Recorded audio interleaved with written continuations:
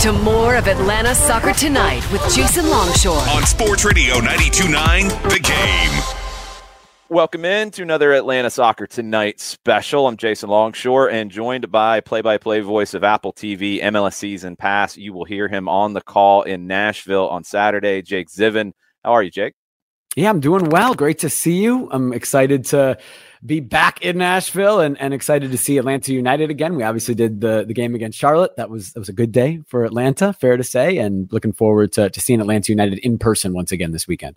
Yeah, let's work backwards. So okay. You did see that Charlotte game, and That was one of Atlanta's best games of the season. What stood out to you about Atlanta's performance in that one? Man, everything in that first half, right? They were ruthless. They were clinical. Almada showed himself to be one of the best players in the league right away. I left Charlotte that weekend saying Atlanta's back. And I still think that's true. Obviously a little more guarded on that opinion now, but look, this is a league where good teams figure out how to get results, even if they're not playing their best. And I think that's fair to say about Atlanta in recent weeks. Yes, they lose the Open Cup game last night. That might sour things a little, but Atlanta's still 2 points out of first place in the East, right? I mean, that's a great spot to be for Atlanta United. Almada continues, I think, even in games when he's not doing what he did in Charlotte per se, he still looks like top player in the league when he's healthy, when he's in. So yeah, that was my number one takeaway from that weekend was Atlanta is back. And I think that could be a correct takeaway. You've had a chance to see a lot of teams around the league, and it feels like early on this year, it's really tight in both conferences across the board, where teams really haven't stepped out away from the pack yet. Yeah, I would say LAFC, I think, for me hasn't, and maybe that's proximity bias because we've done 4 of their games and they've played so many times, including in CCL, and watched pretty much every minute that they've played this season because of how much we've been doing their games. But I think that they have stood out as one step kind of above the rest. They talk about ruthless, talking about finding a way to win, even when they don't play the best. All their best. All they need are 1-2 moments and boom, they've won. El Tráfico was that way. They were all right. That was a pretty even game.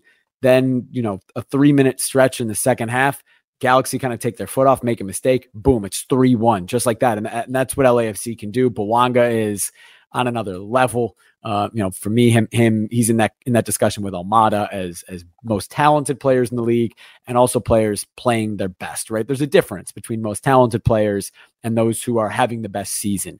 Sometimes there can be, but for me, Bouanga has been great. So yeah, I would say LAFC stands out. They really, and I kept talking about this on the broadcast, and I actually got a text saying that it was slightly inaccurate, but I'll push back on it. LAFC did not trail until Mukhtar scored his goal again last week in Nashville. Now, they lost the second leg against Alajuelense in the CCL, but they were up 3-0 in aggregate after the first leg. So when you're talking about a team trailing, you're talking about a team going down and feeling a need to come back. That's not a feeling that LAFC had felt until match 11 in the season in Nashville. And then they go down last night as well in Philadelphia. Both times they come back and get an equalizer, but to kind of dominate in that manner for the first 10 games of a season, all competitions. So impressive. They're so deep. They're 4 deep in the midfield. They're 5 deep in the front 3. They're 3, maybe 4 deep in center backs. They're 3 deep on outside backs. Really, really impressive. I've been really impressed with LAFC, which is not a hot take, but I've been impressed with them this season. Who can challenge them in the West, in your opinion? Seattle's been good for sure. We did LAFC at Seattle, and we were hyping that game in our minds as, okay, these are maybe the 2 best teams in the league to begin this season. It wasn't a great game, ended in a scoreless draw. It was an afternoon game on what was kind of an unseasonably warm day in Seattle, so the sun's shining on that turf. LAFC was, I think, at the end of the 5th game in 15 days, and you could see their foot was off the gas a little bit. They absorbed. They should have won at the end. Seattle was on the front foot for about 80 minutes. LAFC turned it on final 10 minutes, created the best 2 chances of the match, should have scored. They didn't. It's a scoreless draw. But I do think Seattle's really good, despite the loss in Portland as well. So out west, for me, it's probably LAFC and Seattle at this point. St. Louis is good. I'm not in no way dismissing them. They're going to have a home field advantage throughout the year, even when their results kind of regress back to maybe who they are. Right. Who they are, I think, is a really good team. Maybe not the best team in the league, but a good team. And then that home field, which spectacular atmosphere, that's going to boost them as well throughout the season. So I think they'll stick around. But for me, it's probably LAFC and Seattle in the West, assuming, everybody stays healthy and teams stay constructed as is. And then out East, look, I believe in Atlanta, again, assuming everybody's healthy and they stay constructed throughout the season. If Almada gets sold in the summer, that changes things big time for Atlanta. Cincinnati, they're really good. They've taken, I think, that extra step to being maybe, elite, maybe top of the East. Philly, they'll be fine. I think they'll be fine. I mean, it's really hard for teams to compete on both fronts. And that's what's impressed me the most about LAFC, going back to them. They've been able to do something that most teams in the league, pretty much every team in the league, as Atlanta know well, has struggled to do, which is compete in CCL and succeed, and compete in MLS and succeed at the same time. And that hole that a lot of MLS teams go in continues throughout a season. Look at Seattle last year. Win CCL, they missed the playoffs. Look at Toronto in 2018, right? I mean, there's lots of examples of that throughout the history of MLS. So if they come through that okay and can jump, kind of over that hurdle, then I think Philly will be good. New England seemed to be back as well. So I'm with you though. MLS, like there's never a lot of separation. That's what makes this league so interesting to me. And I think we're seeing that this year, as we always do. So you had a chance to see Nashville last week. That's a team that I think a lot of people had penciled in the top, maybe half top echelon of the Eastern Conference. Yep. And it feels like it's been a little bit slow to get going this year. Yeah. I mean, it's in a lot of ways kind of the same old Nashville, right? Like you feel in the attack, it's Mukhtar or bust, which worked for them and has worked for them because defensively they are so solid and they continue to be. They've allowed just 5 goals, which is fewest in the league. Joe Willis is having another good year. They showed a little vulnerability last week when Walker Zimmerman had to come out. He had tightness in his groin. He had played 90 minutes midweek against Mexico in the Continental Clasico. He started on the weekend, went about 55 minutes, came out, didn't seem super serious. And we'll talk to Gary Smith later today for our broadcast meeting. We'll find out. Ultimately, we'll see on Saturday. But when he came out, they were a little disjointed, and immediately Bouanga goes kind of unchecked on a 40-yard kind of saunter up the middle, and they let him have time and space 25 yards out from goal, and he just bangs it. I mean, it's a wonderful finish. It's a wonderful strike, but you can't let Denny Bouanga have that kind of space. We've learned that in the first 2 months of this season. And if Zimmerman's in, maybe he doesn't get that space, right? So LAFC caught Nashville in a little moment of vulnerability. But if they're at full strength, I think they're going to be the Nashville that we're used to seeing. Really hard to break down, really hard to score against, really disciplined. But going forward in the attack, outside of Mukhtar, you do wonder where the goals are going to come from. And Gary Smith will push back on the notion of being a super defensive coach or a super defensive team. And they've scored goals over the past 3 years. There's no doubt about it. This year they've struggled. We talked to Gary Smith before the game last week. He asked, hey, is it a concern that you have no goals from your striker position this year between Teal Bumber and TJ Sapong? And he's like, look, honestly, we need more from him. He said he wasn't concerned. He was like, we have 2 veterans. They'll get going. Well, then he trades CJ Sapong, 2 days or 2 days after that game, a few days after he tells us that, for a center back and Lucas McNaughton. And clearly they saw there were some depth issues there. But now I'm wondering, okay, so you have Teal Bunbury as a 9. You have Ethan Zubak. I mean, what's the plan there? Is somebody going to play a false 9 that we haven't seen there? I think in the summer they've got to make a move for a 9, a real goal scorer in this league. And if they get that, if they can find someone that can score 15 goals, and you could say it's about any team. If you have a 15, 20 goal scorer in MLS, you're going to be successful. Sure. But Nashville especially, that could maybe bump them into that elite tier, that real top tier in MLS. If they have somebody else who you feel like can get that 15, 20 goals a year number other than Hani Mukhtar. Who's the player for Nashville that you feel like between now and then, because I'm with you, they've got to go out and get somebody who can be a top goal scorer in this league. They've been missing that from day one. Yep. Who's the guy who has to step up between now and then to get Nashville up to that home playoff game kind of group in the East? Right. Well, if they get Randall Leal back, that'll help. I think they've missed him. He played the season opener and then has been out injured, and it seems like it's lingering a little bit. There were, if you had followed what Gary Smith was saying about him at press conferences throughout the past couple of months, it seemed closer maybe than it is now, but it still seems like it could be close. It's that sort of thing. It's always kind of been close, right? And those can be concerning. He comes back and they get him back. That'll help. And Fafa Pico, I think, is a big addition to them. He's a dangerous player. We've seen it at Houston. We've seen it at Dallas. We've seen it at Philadelphia. We've seen it throughout his career in MLS. And he's added maybe a little bit of a different dimension for them going forward on the wings. Jacob Schaffelberg has been a surprise for them, I think, when they traded for him. I've always been high on him. Have you been? Yeah, I've always been high on him. I think it's because we saw him in his debut for Toronto against Atlanta, and he scored in his debut. And I've always felt like he's a guy who could break out. Yeah, and he has in Nashville, I think, at least. Yeah. I mean, that was a loan move last year. It was kind of like, all right, Nashville, right? Like, really ambitious move. That was a cynical take on it, but it was a good move. He's been worth it. It was a cheap loan and then a permanent transfer for not a lot of general allocation money. And he's shown what you saw in that debut. It was funny talking to Gary Smith about him last week. He was like, this is a guy, and he was a homegrown in Toronto, and, he makes his debut. He's feeling all right. And then they bring in Insigne and Bernadeschi on the wing, right? Yeah. Well, what's he going to do? I mean, what are you going to do if you're Jacob Schaffelberg in that situation, right? So he kind of needed a new environment, right? He needed somewhere to go somewhere else where he could maybe reach his potential. And I think he's been a nice addition for them. But yeah, for me, I think Pico, getting goals out of him and assists out of him and production from Fafa Pico could certainly help, because he does add something that maybe they haven't had on that wing in Nashville. The same question on the Atlanta side. As you look at it from the outside, what is missing from this group to fully be back, like you said? Yeah, I'm not sure. I'm not sure much. Like, I believe in him. I mean, Giakoumakis is clearly a goal scorer. That was an issue last year, right? Obviously with Joseph and that whole saga that's gone, and Joseph hasn't scored yet in Miami, and Giakoumakis has 5 and 5 starts. So I feel like, Atlanta's feeling probably pretty good about that situation right now. I just think it's Almada. Like, if he can, so we talked to Gonzalo Pineda before the Charlotte game in our broadcast meeting, and I'm interested in following up with him on this today when we speak with him ahead of this game.